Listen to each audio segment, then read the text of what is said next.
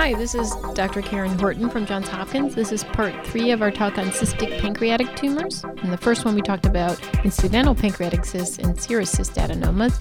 In the second one, we talk about mucinous cystic tumors, including parenchymal mucinous tumors like mucinous cystic neoplasms and intraductal mucinous tumors, the IPMN. In this talk, we're going to talk about other cystic lesions of the pancreas, and we're going to start with lymphoepithelial cysts. These were first described in 1985. They're relatively rare lesions, really of uncertain etiology. They can be multilocular, bilocular, or unilocular. They can range in size from a couple centimeters to very large, over 13 centimeters. The etiology is currently unknown. The hypothesis for the histiogenesis of lymphoepithelial cysts include some of the pathologists think it's squamous metaplasia of the pancreatic ducts with cyst formation. Some people think it might be ectopic pancreatic tissue in a lymph node near the pancreas. Some people think it might be epithelial remnants within the pancreatic lymph nodes, and some people think it might be ectopic remnants of branchial cleft cysts that are misplaced during embryogenesis. In pathology, these cysts are lined by keratinizing squamous epithelium, and so it's a very specific histologic diagnosis. And there's a couple of path slides for you. There's a lot of anucleated squamous cells and multinucleated giant cells, lack of neoplastic cells. For us, it's important to know that they're almost always in men, so predominantly in men, 4-to-1 ratio, predominantly in adulthood, often discovered incidentally, may be associated with nonspecific symptoms if they get very large, but it's important to recognize these because there's really unlikely going to be malignant potential in these, so they're really benign lesions. Primarily visualized as low attenuation or cystic lesions arising from the pancreas, the key is that they often appear exophytic. So sometimes they get misdiagnosed as cysts may be coming from the spleen or the kidney or the mesentery. The CT appearance can sometimes overlap with other cystic neoplasms. So again, most of the time they're going to be unilocular and thick-walled without internal septations. Sometimes they can have a small septation or a mural calcification or small nodular component, and those are the ones that may be difficult to make a definite diagnosis on CT. So let's look at some cases. The first one, 47-year-old male, remember more common in men, history of alcohol abuse presenting with weight loss and epigastric pain. And here you can see a fluid density cyst touching the stomach there and basically just touching the tail of the pancreas. It appears very exophytic. It's just sitting there. There's no pancreatic ductal dilatation. There's no pancreatic inflammation. The rest of the pancreas looks completely normal. Here you can see in coronal and sagittal. It's just this fluid density just sitting there touching the pancreatic tail. And that's a very characteristic lesion for lymphoepithelial cyst. So this one was resected because he had pain, and again, it was lymphoepithelial cyst. We have a 37-year-old history of a testicular cancer, was being followed up for that, and then found an incidental pancreatic cystic lesion. And here you can see we're near the uncinate process in the head. There's multiple small cystic lesions here, and again, they look very exophytic. It almost seems like they don't arise from the pancreas, that they're just pushing on the pancreas. Here's another axial image and a sagittal image, and you can see it's just kind of taking up space there, touching the duodenum and the pancreas. FNA showed anucleated squamous cells, which are very characteristic of lymphoepithelial cyst. So that one did not need to be resected. We have a 62-year-old male with incidentally discovered pancreatic cyst, and this kind of looks like the first one. It's just a big cyst sitting there touching the tail of the pancreas.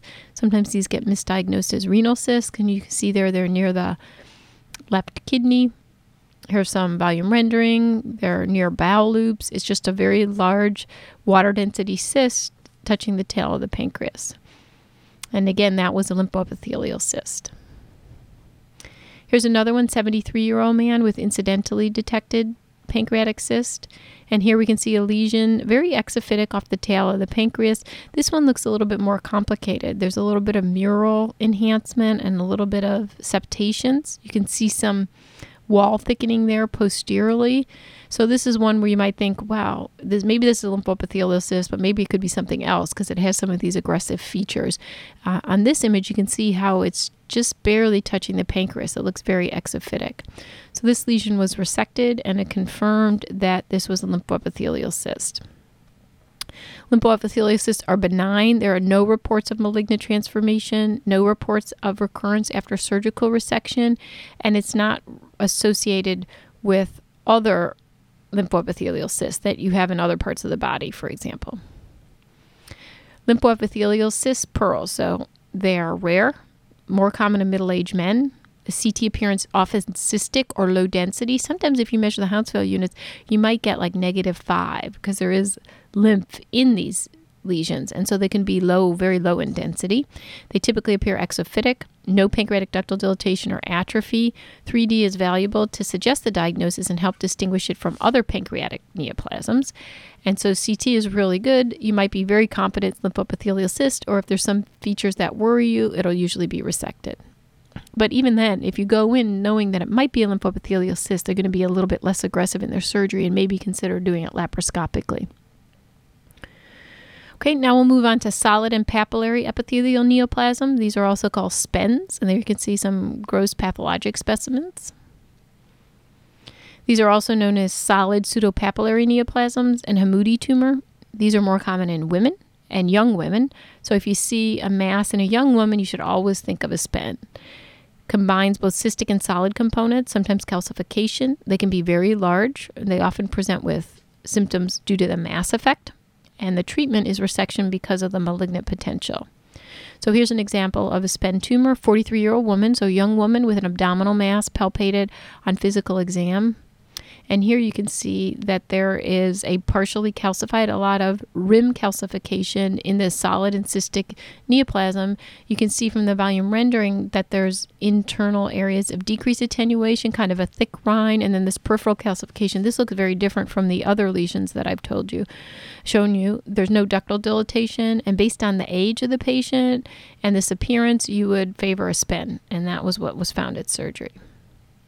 39-year-old woman, so again, young woman, vague abdominal pain, big mass, some internal soft tissue density you can see there. So it looks like a pretty complicated lesion.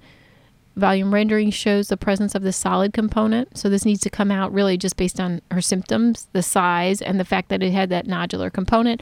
And based on her age, you would predict a SPEN, which is true. Here's another one. Again, a very complicated mass, okay? The key to these is usually they look complicated, cystic and solid. They don't look classic for serous cystadenoma or mucinous cystic tumor. They don't look like IPMNs. They certainly don't look like a lymphoepithelial cyst. But the key is really that it's in a young woman. So you might have a 20-year-old woman presents with a pancreatic mass. Your first diagnosis should be SPEN. Here's another patient. This one's kind of in the body. The others were in the tail. And you can see that there's some internal density there, high density or soft tissue component. And also there's a bit of mural thickening. Okay, so we talked about lymphoepithelial cysts, SPEN. And I also mentioned you need to be aware of cystic endocrine tumors. So these are cystic pancreatic endocrine neoplasms. So typically when we think of islet cell tumors, which is another name for these, we think of them as being hypervascular lesions. And I've described those in the solid pancreas talk. But sometimes they can be cystic, and so you want to be able to distinguish those from other cystic neoplasms. So in this case, you see a cystic lesion, but it looks very different from the other ones. You see this peripheral enhancement, and that's the key. So it's a very cystic lesion. Typically, you won't have pancreatic ductal dilatation, and you'll see this peripheral enhancement, which is very characteristic. This woman had MEN1, which was subsequently diagnosed. So she had some other things that helped lead to the diagnosis, including an adrenal mass. But just looking at this alone, you have a cystic lesion with this dense peripheral enhancement. You should think of cystic endocrine tumor. 43-year-old female, history of hyperparathyroidism, had a parathyroid adenoma, turned out to have MEN1. And we were looking at her, we see this pancreatic lesion. Okay, so you have a cystic pancreatic lesion, does not look like a serous cystadenoma, right? Doesn't look like a lymphoepithelial cyst. I guess maybe could be a SPEN based on her age, but usually they have more of a solid component. This one's really cystic with mural enhancement, which is pretty dramatic. You can see on the right-hand image, and fine internal septations. So you would favor a cystic endocrine neoplasm or possibly mucinous cystic neoplasm. Either way, it would need to come out. And this was resected, and it was a well-differentiated endocrine neoplasm. 51-year-old man with lower abdominal pain, really no past medical history. We see a 4.8 centimeter complex cystic lesion in the body of the pancreas and liver metastasis. And this is an example how you can have adenocarcinoma with cystic change.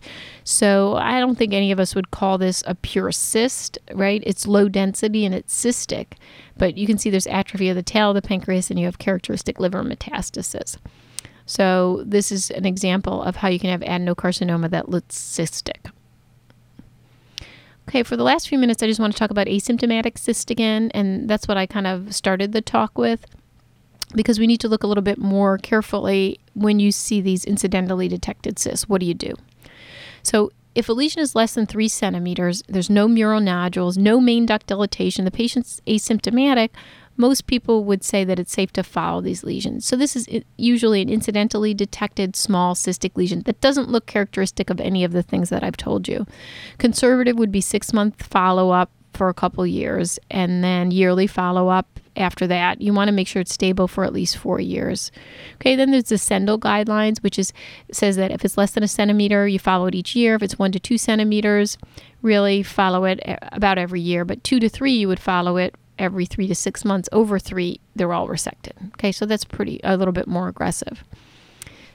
For the ACR guidelines, they say a single follow-up at 1 year for lesions less than 2 centimeters, Q6 months for 2 years if 2 to 3 centimeters, and resect if greater than 3 centimeters unless it's a characteristic serous cystadenoma or you've proven it to be a pseudocyst. What modality do you use to follow them up?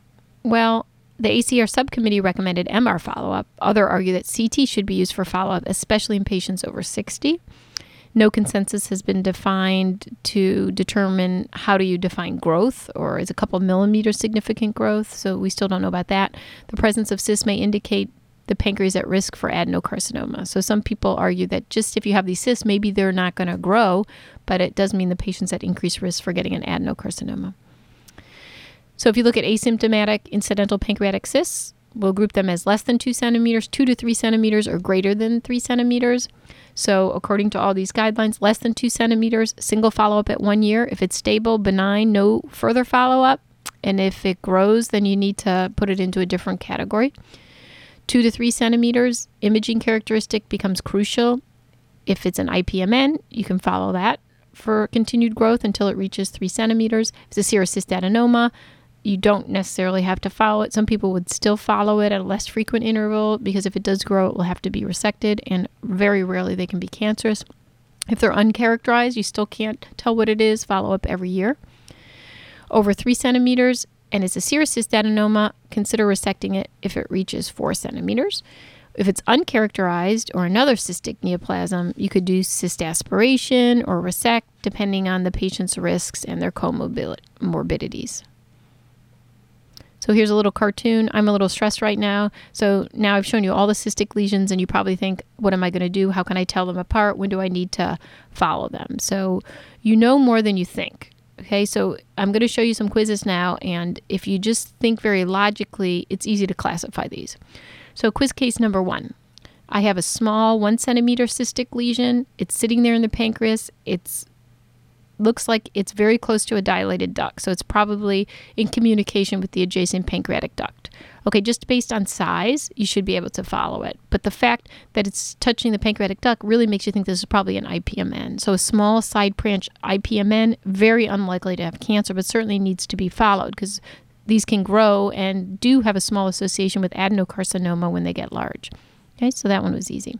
This one, huge mass. It almost doesn't matter. It has to be resected based on size.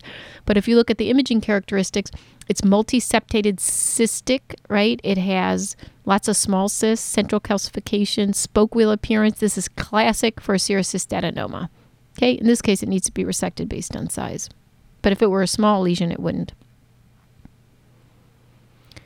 Okay, this patient, you can see a cystic lesion, right? There's a little bit of mural enhancement. There's some septations on the inside.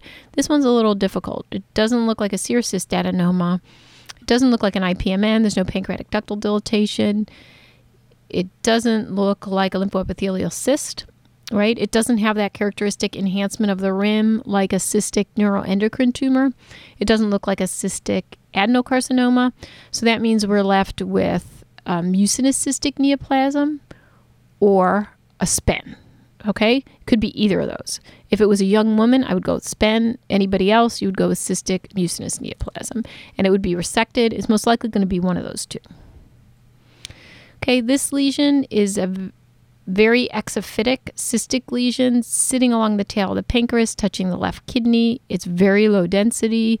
It's not causing any problems. There's no pancreatic ductal dilatation. It's coming off the pancreatic tail. If I told you this was a man, you would say it's most likely a lymphoepithelial cyst. And this is a lesion off the tail of the pancreas. Again, pretty exophytic. There's a thin septation in there.